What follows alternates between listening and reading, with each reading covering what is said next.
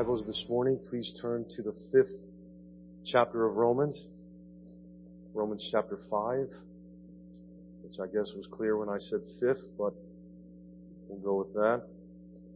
The arguments that Paul is making in Romans build on top of one another in every chapter. Paul is adamant to preach the whole gospel to the Christians in Rome. We know that from 1:15. The reason he's so adamant is because although clearly from the letter, although they get it and they know the terms and concepts that he's using, there's still a very large sense in which they don't get it. And so he's adamant to explain the different implications of the gospel to them. Because if they don't get the gospel and how the biblical implications of it are meant to affect their lives and their worldviews, they cannot be the church God wills them to be. And that has been true since the New Testament and always will be true until our Lord Jesus Christ returns. So this morning, it's a dense argument here, so it takes us a little time to work through it. I don't want to be pedantic or boring or anything like that, but please just try to forgive me if it gets a little thick. I don't mean to confuse anyone, but listen to the final words of the first 11 verses of chapter 5. Verse 11, he said, "More than that, we also rejoice in God through our Lord Jesus Christ, through whom we have now received reconciliation." What Paul wants to do now is expound on the fact of what he just said, that humanity has been reconciled to God through our Lord Jesus Christ. Verses 12 through 21 this morning are an exposition. They're an explanation of the objective reconciliation of all to God that he's just said is there. Bringing up the truth of this reconciliation becomes the basis for describing the fact that what was accomplished in Jesus Christ is a reversal, a complete reversal of the fall of Adam, and is valid for all humanity. Just as sin came into the world through one man, Adam, and death through sin, so righteousness came into the world through one man, Jesus, and life through his righteousness.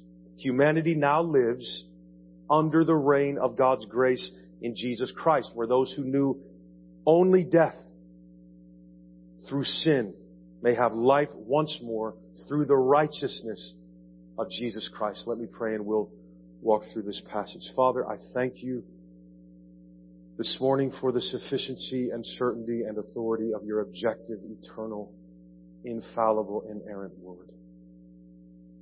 God, help me, help all who listen to receive this word with humility, with meekness, God, for it is able to save our souls. Lord, please help this not to become overly repetitive or needlessly dense. God, please be with me. Help me speak clearly. I pray, Father, that we would believe in light of what we read. Every one of us, every person in this room is loved by you. May this word proclaim this to them. We ask in the name of our Lord Jesus Christ. Amen. Verse 12, Romans 5. Therefore, just as sin came into the world through one man, and death through sin, and so death spread to all men because all sinned. For sin indeed was in the world before the law was given, but sin is not counted where there is no law. Yet, death reigned from Adam to Moses, even over those whose sinning was not like the transgression of Adam, who was a type of the one who was to come. So, Paul begins a new thought here, a new piece of the gospel to understand in verse 12, and then almost immediately he cuts away from it for a few verses at the end of verse 12 to introduce this type versus anti-type comparison of Adam to Jesus in verses 13 and 14. That's a concept that has never come out in Scripture, at least not with this type of clarity, right? Adam is a type of Jesus, Paul. They couldn't be more different. Adam threw the whole world into sin and death. How is Adam a type, a picture of Christ? He'll explain it here. Then he'll make sure he adds some caveats to that in verses 15 through 17, so there isn't any misunderstanding about this correspondence between Adam and Jesus, before he fully states and applies that point, why it has any meaning for us in verses 18 to 21. So that's where we're going this morning. Notice here that sin, right off the bat, sin is not just the bad deeds that we do. It's not just doing something wrong. Sin, Madam Sin, if you will, the capital S, is a malevolent, death-dealing, enslaving power that rules over the entire human race of Adam. In fact, the text is saying, until Moses at least, right, every descendant of Adam, every human being died, all because of Adam's sin in the garden.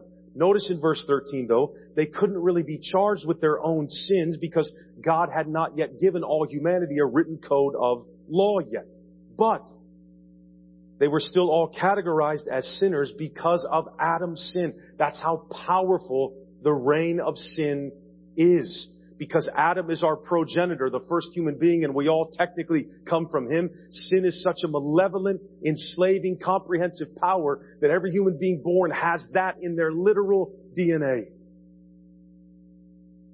So when we read all sinned in verse 12, it has a very, very important meaning. The fact that all sinned because Adam did is the point at which Adam is a type of Jesus, believe it or not.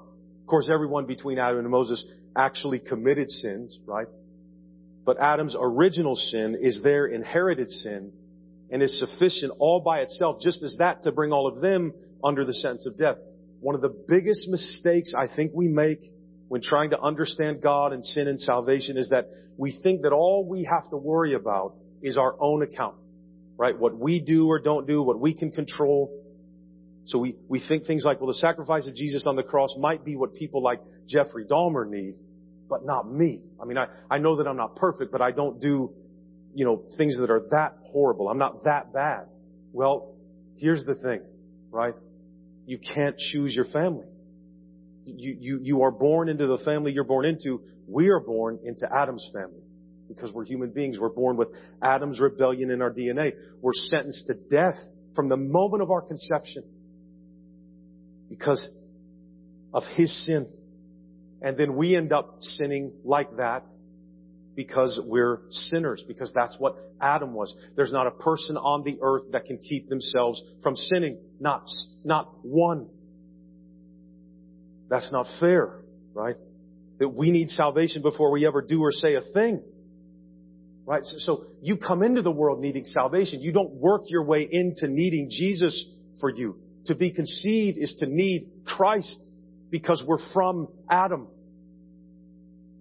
Again, that's not fair. And I would just say this, I don't think this is a satisfying thing to say, but it helps us at least get there.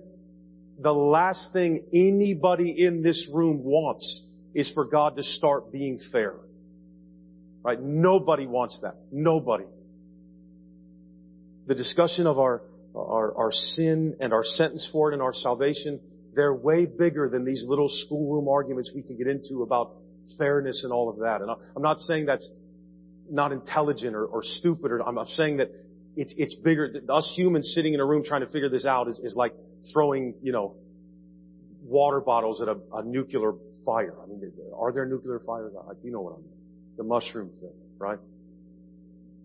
So, bringing in Moses here in verse 13, when Paul does that, he's letting us know that law, the law being mentioned here, is the law that was given to Moses by God for Israel on Mount Sinai. It's the written code.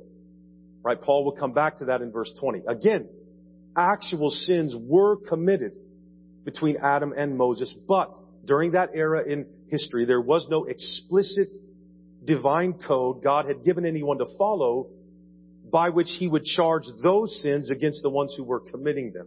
Notice that, and we're still using the language of counting here. In verse 13, someone is always counting. I don't pretend to know how to make sense of everything here.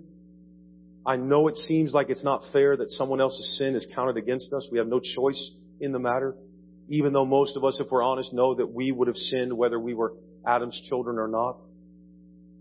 But when we want to complain that Adam's sin was counted to us when we did not commit it, then we, if we're going to be consistent, must reject the righteousness of Christ being counted to us since we did not perform it.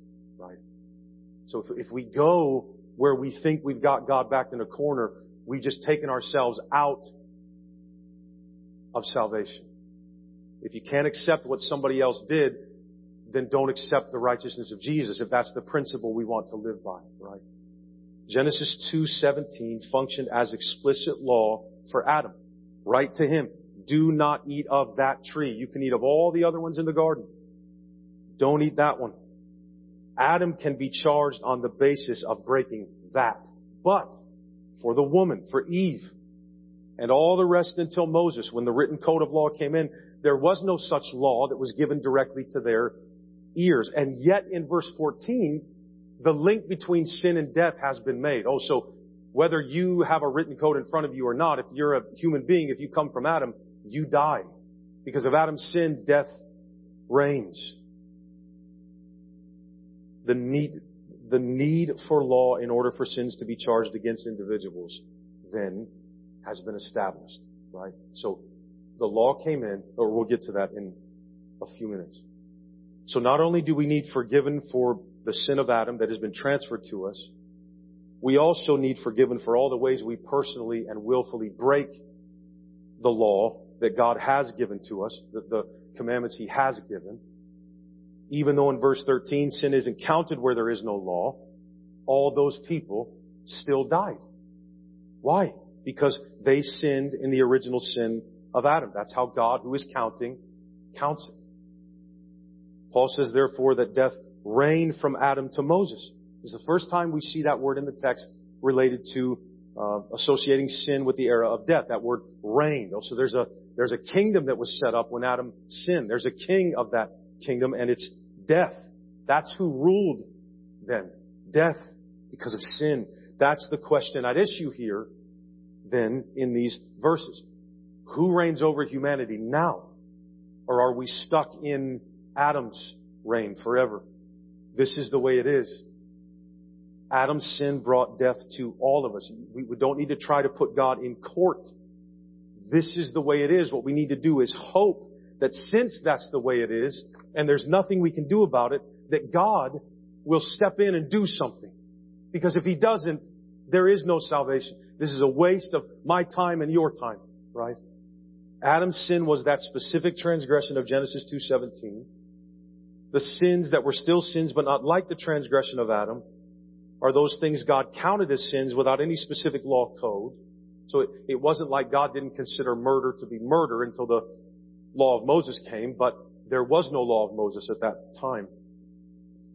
Now we're to understand that in some way related to all this that he's about to explain, in light of what we just said, Adam is a type of the one who was to come, of Jesus Christ. There was something about Adam that was very much like Jesus. There's something about what Adam did when he sinned that is very much like what Jesus did when He obeyed, right? That phrase introduces very clearly for us who was a type of the one who is to come. That phrase introduces how Paul is going to interpret Scripture here. Okay, this is so important for us in verse 14. Some of the things in the Old Testament were types of things to come by God's design. It doesn't mean you can make a wax nose out of the Old Testament and put Jesus wherever you want. It means that now we know when we read that line, oh, okay, so there could be a type of Jesus in the Old Testament.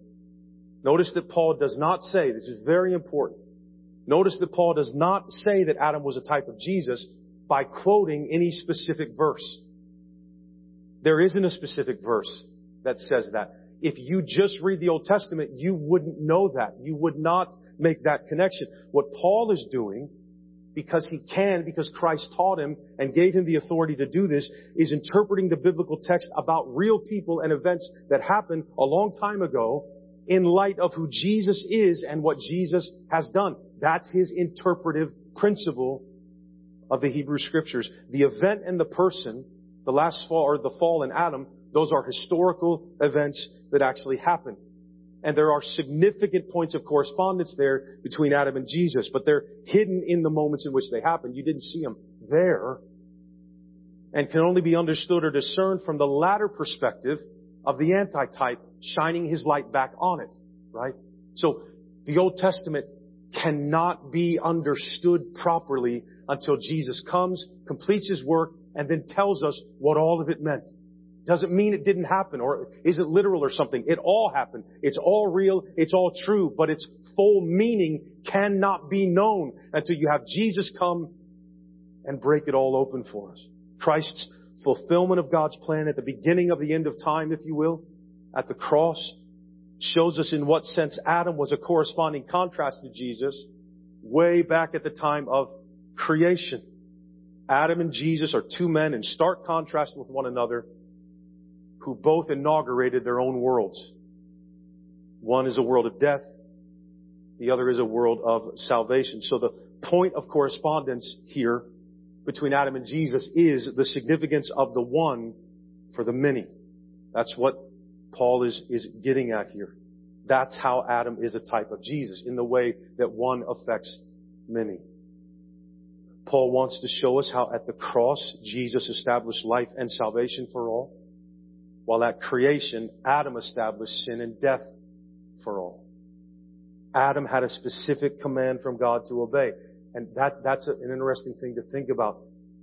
What had to be obeyed was said to Adam. How did Eve learn it? From Adam. So it may be that we are charged with Adam's sin and not Eve's. It's kind of funny because she ate the fruit first, because Adam did not deliver God's word clearly to Eve, which is why Satan was able to successfully tempt her with the words, did God really say? Did Eve know for sure what God really said? That's what the enemy did. That is where the serpent attacked Eve. How could she know for sure? The transgression was Adam's. Adam's sin corrupted Eve. This unleashed rebellion among human beings. The sentence of death came upon Adam. And from there on out, sin has made us its prey. Adam and all his descendants are born into the reign of the tyrant, death, because of his sin. Adam and Jesus are the lords of two different ages or worlds, one of death through sin, the other of life through righteousness. They are alike. That's what he gets to in verses 18 and 19, but are also very different, which is what Paul addresses now in these next few verses. Pick it up in verse 15. But the free gift is not like the trespass. For if many died through one man's trespass, much more have the grace of God and the free gift by the grace of that one man, Jesus Christ, abounded for many. And the free gift is not like the result of that one man's sin.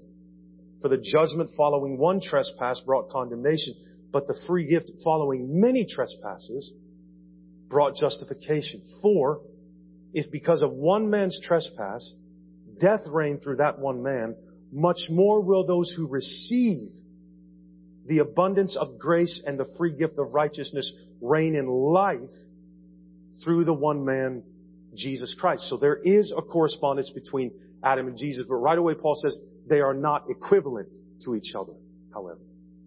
Paul is addressing then the first caveat in calling Adam a type of Jesus. Justification that Jesus gives, His gift to us, is not a curse. It brings life, not death. So the free gift is not like the trespass of Adam in the kind of gift it is, first of all. What Adam gave us led to death. Jesus gives us a gracious gift.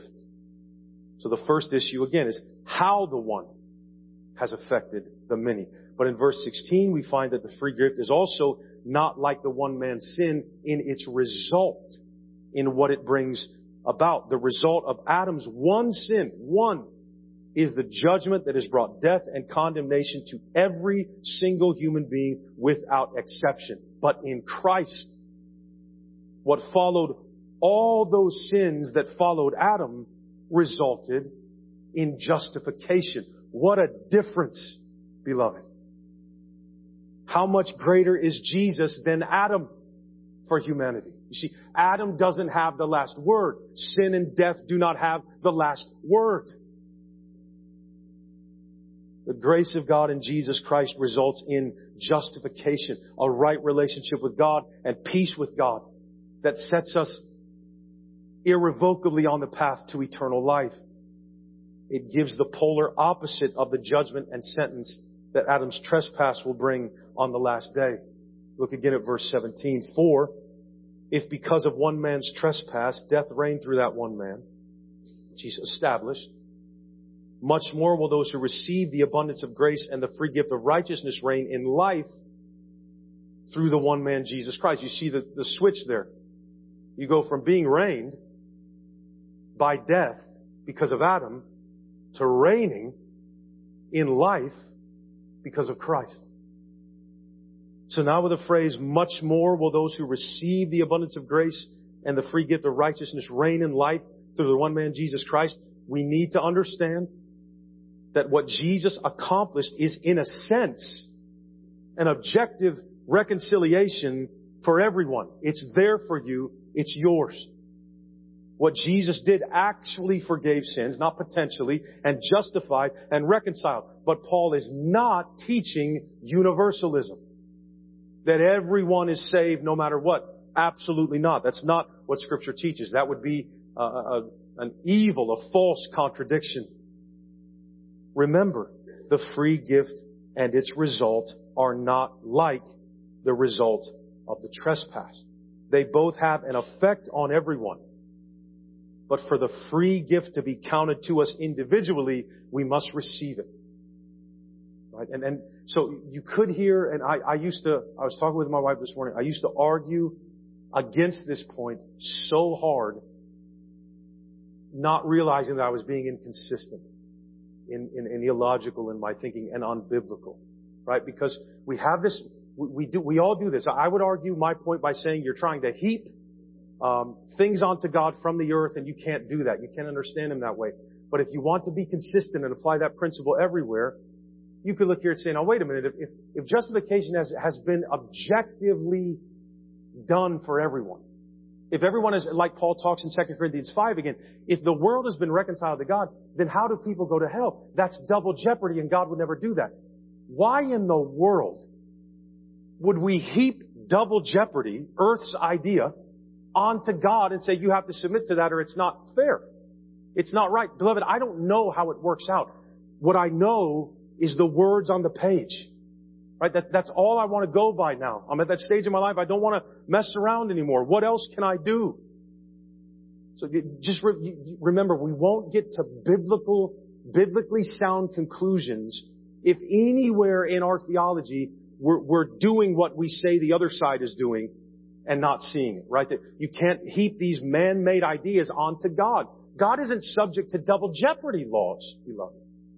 That's just not the way it is. Right? There's no deficiency whatsoever in the work of Jesus Christ for us. Well, did He waste some of His blood? No. No.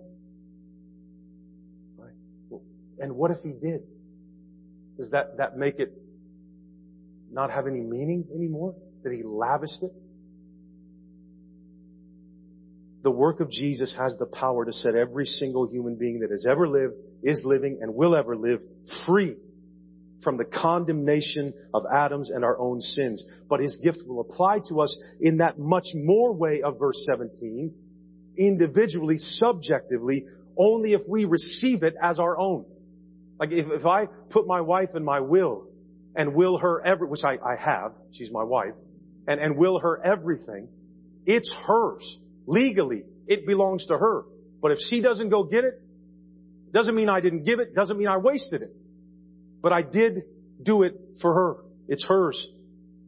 If she takes it, to receive the abundance of grace and the free gift of righteousness in Jesus Christ does away forever with all of our sin, all our guilt, all our condemnation, everything with which we were condemned under the reign of death. There is nothing death can do to claim victory now over the risen Christ for you, for all who believe. Nothing. The work of Jesus is stronger than our record. To receive this gift is to pass from being ruled by death to being ruled by Jesus. So we understand in a text like this, okay, so all human beings are slaves to something. We all have a master. The question is, who is yours? Who is your king? Under whose reign are you living right now? The subjects of King Jesus in verse 17 will themselves reign as kings alongside Him. So again, having introduced the biblical truth that Adam was a type of Christ as a means of interpreting Scripture in verse 14, Paul immediately shows how there are, however, caveats to that correspondence.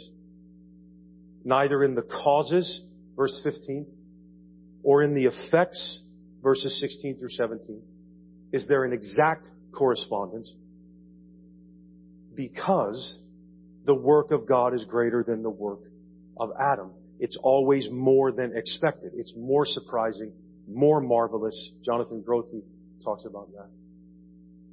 There is continuity from type to anti-type. Sure, but they're not apples to apples. There is also this element in the new which surpasses and fulfills and even overturns the old. The old cannot overturn the new, ever. The new has been overturning the old since it began. The one trespass had the power in it to cause death to spread to all. Absolutely. That's verse 15. But grace is surprising. God's free acceptance of sinful man because of Christ. That's what He brings. The restoring grace that brings about the new creation gives more, much more than expected to those who receive it. Life with God in Christ is better. It's better than the paradise Adam and Eve enjoyed before the fall. It gives the gift of not just being alive, but a royal life. Being a co-ruler with Christ in 2 Timothy 2:12, where Paul also writes, we learn the greater glory of the new creation in Christ and of the restored life of eternity in this passage. That informs all that better talk in a letter like Hebrews. Right? It also shows us in verse 17 especially that the effects of original sin are universal. They're indiscriminate to all humankind without exception. And the reality of the objectivity of the reconciliation Jesus accomplished, but without compromising on the necessity for each person to personally receive this gift, for it to apply to them. Verse 18, therefore, as one trespass led to condemnation for all men, so one act of righteousness leads to justification and life for all men. So Paul is still working from the perspective of Adam as a type of Christ. You see that language there? Like Him. He's like Him in some way. Here it is that Adam's one act of sin led all men to condemnation, while Jesus' one act of righteousness, one act, leads presently now, as we speak, to justification and life for all men in verse 18. So here is where we're meant to understand the whole life of Christ, in which He lived in total submission to His Father's will, which culminated in His death on Calvary, as His one act of righteousness, having been sent from heaven to accomplish one thing from start to finish: redemption, justification, life, for those who receive that life, His life, as their own by faith. Put Him on my account. That is what it is to be made right with God. And that's all there is to be made right with God. There is the passive obedience of Jesus. We could talk about He has by virtue of being God in the flesh, who is holy. And the active obedience of Jesus, what He was doing on the earth, being obedient as God in human flesh, from birth to death, never sinning, perfectly submitting in every way to the Father's will. This not only gives forensic justification to us, in the sense that we have been forgiven and counted righteous, it also gives us the benefit of being in a right relationship with God, both now and forever. No matter what you're going through today, no matter what the accuser is yelling at you or your own flesh is telling you, believer, you are reconciled to God and at peace with Him. This is the word of the Lord. Life is the catch-all term for what we're talking about. And it is the result of the righteous act of Jesus, and it's available to all to be received by faith. Now verse 19 is going to illuminate all this. It becomes the basis for verses 12 through 18 as Paul picks back up the thought he began back in verse 12. Okay? In 19, so just pretend that this is what follows verse 12. Alright? For, as by one man's disobedience the many were made sinners, so by the one man's obedience the many will be made righteous. Again, we understand Paul is not teaching universalism. What he's saying is that now that Christ has come, the reign of death has been undone. That's your decision to stay in it, but it's been undone.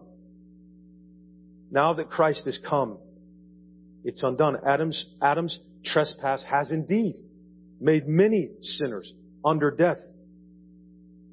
But now, not all who were born under the reign of death, not all, for Jesus' obedience has indeed made many who were under the reign of death through sin now righteous, and will continue to do that. All those who receive the gift of God's grace for us in Jesus are counted righteous by God and will live forevermore. Notice the extremely important change in the tenses of those verbs in verse 19. Were made by Adam, past tense, and will be made, future tense, by Jesus. So, to make many righteous is an aspect of Christ's work that began the new creation when He died and rose again, and continues all through our lives and into the future to carry us there as well, to eternal life. What Paul is saying, look, in your future on Judgment Day, when you get there to the end, the result of what Jesus did at the cross is precisely what will take you through that to life. The focus here is not then on the now of our experience, right? I don't feel like that. I don't feel righteous, like I'm in a right relationship with God, justified, freed, forgiven. The focus isn't on our experience of this gift, but on the in-time work of God in Christ, which reverses the effects of the past time disobedience of Adam. All that He gave to me is now taken away from me. It's banished, it's conquered, it's ended, it's over, because it's finished for me in Christ, for all who believe. The salvation completed at Calvary then, way back then, that's the basis of all the present tense announcements about believers and righteousness for us that we read in Scripture. I can appropriate sentences like this to me because Jesus died for me 2,000 years ago. That's how I know they're mine. That's how you know you're loved by God. Don't look to what you can see. Don't trust what you hear come from the inside. Don't trust the world. Don't trust the enemy. Don't trust your flesh. You and I know that we are loved by God and counted righteous because God says so. So especially in the darkness, which is deafening, you remember the present tense power of the righteousness and sufficiency of Jesus Christ for you and over you all the time. The deed of the one is determinative for all under its reign, right? What Adam did determines everything for everybody under his reign, or death's reign that he brought in. The deed of Jesus is determinative for everyone under his reign. This is why we believe that we are eternally secure. And we are. All those who remain in Adam are condemned by Adam. All those who remain in Christ or are in Christ are justified by Christ. So a transfer now, beloved, from one sphere to the other, from death in Adam to life in Christ, is necessary in order for the benefit of Christ's work and of justification to be realized. Only faith in Him can do this. The servant of Isaiah 53, by His death, has indeed made many to be accounted righteous. Verse 20. Now the law came in to increase the trespass, but where sin increased, grace abounded all the more. So that as sin reigned in death, grace also might reign through righteousness, leading to eternal life through Jesus Christ our Lord. Verse 20 refers specifically to what Paul referenced earlier. Remember the law code that was delivered at Sinai, the 10 Commandments. So the law, remember this as you try to understand and interpret Scripture. The law is not ultimate. The law is a secondary thing, beloved. Remember this forever. Law was not God's cure for the fall of man in the garden. The first word in Genesis 3, after the fall and the curse, is a word of promise, not law. You have fallen. Here's what you need to do to reconcile it. No. That is not the gospel. You have fallen. So I'm going to send my Son. That's a promise. Before I ever existed and was already, because of Adam, because I was going to exist, condemned, God made provision for my life. And He knew I didn't deserve it and never would. And He made His promise anyway. It has never been because of me that I have life or salvation. And never will be. Never will be. I'm heaping up more accountability as a pastor, not more merit.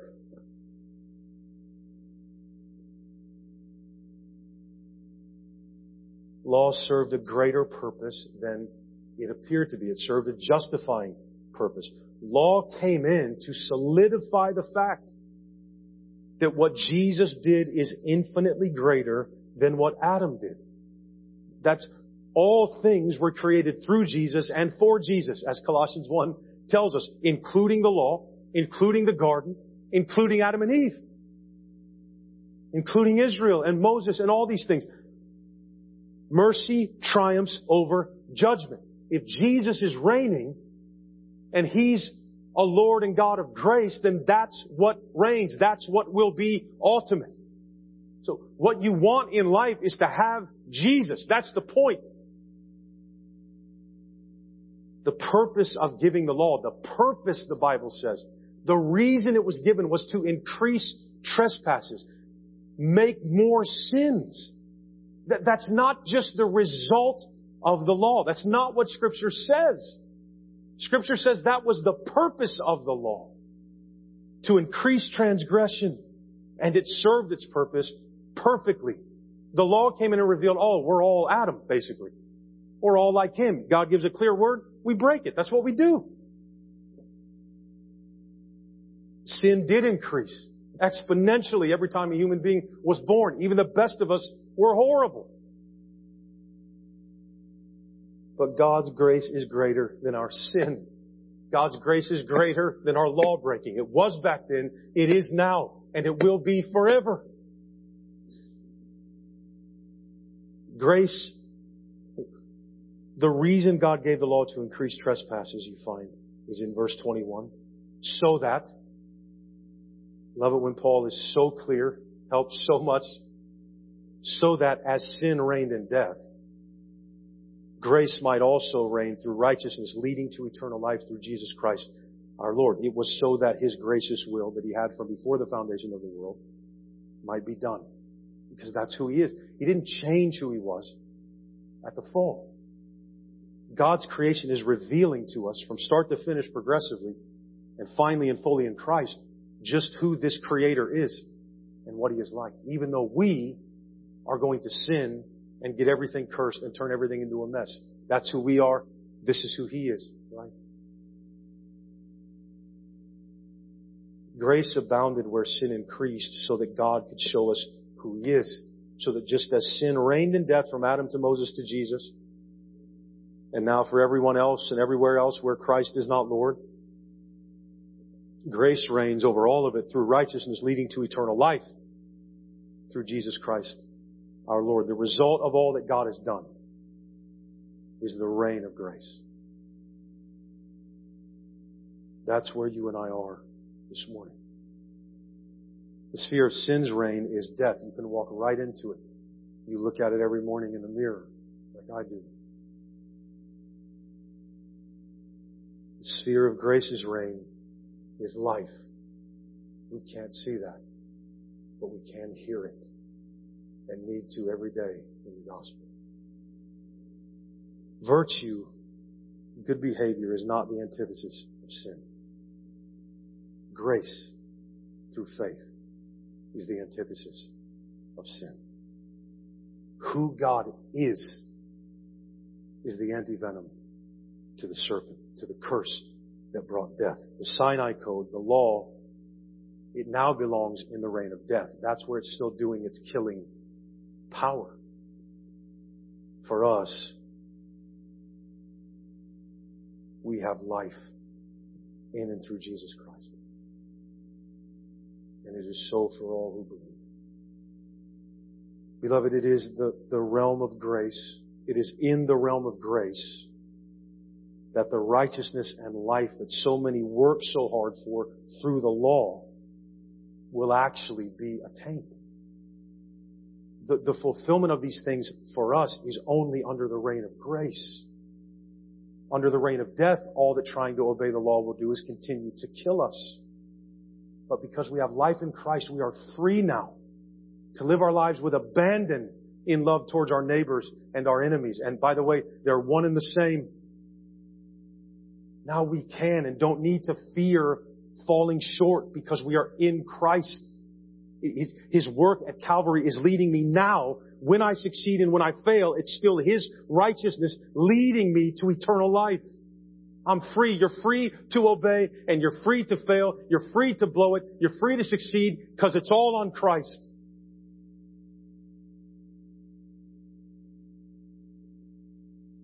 Righteousness and life are gifts. That's the only way they become ours, is if they're given to us. And God gives them only to empty-handed faith in His grace, the grace of the God who justifies sinners by His own Son's righteousness. Grace is the undisputed champion for sinners. Neither sin, nor death, nor law can conquer the grace of God for us in Christ. The reign of grace means that finally, after only death, you and I may and will live again. Job's question, that poor man, is finally answered. If a man dies, will he live again? Yes. For I know that our Redeemer lives. And in the end, we will stand. He will stand on the earth. We will stand with Him. We will be His train, right? Humanity now lives under the reign of God's grace in Jesus Christ, where those who once knew only death through sin may have life once more through the righteousness of Jesus Christ. I would like to close with the words of another song. This isn't a congregational, it's just a phenomenal song. Listen to these words, which just take, it's by the Grey Havens. Wonderful band, just a husband and wife, just takes Romans 5 and makes it into a song, and then we'll stand. These words are for you because they are the words of Scripture. A voice came and spoke to the silence. The Word took on beauty and form. The form took its shape as a garden was born. Then man from the dust came reflecting all goodness and beauty and life. But he lowered his gaze as he listened to the face of low desires.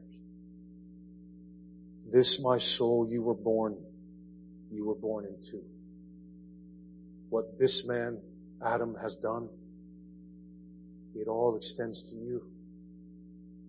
Let the words shake on down along your spine and ring out true that you may find new life. The voice came and swords blocked the garden. None could return with their lives. A curse there was placed upon every man to face for all of time. No wisdom of man or rebellion could deliver new life out of death. But the voice with the curse spoke a promise with the word would take on flesh. This, my soul, you were born into. What this man has done, it all extends to you. Let the words shake on down along your spine and ring out true that you might find. Then the perfect Son of Man took the place the voice had planned since the garden and before. He took the swords and cursed the grave. There's nothing more to separate us from the promise. The words of a living hope. This, my soul, you were born into. What this man Jesus has done, it all extends to you. Let the words shake on down along your spine and ring out truth that you may find new life.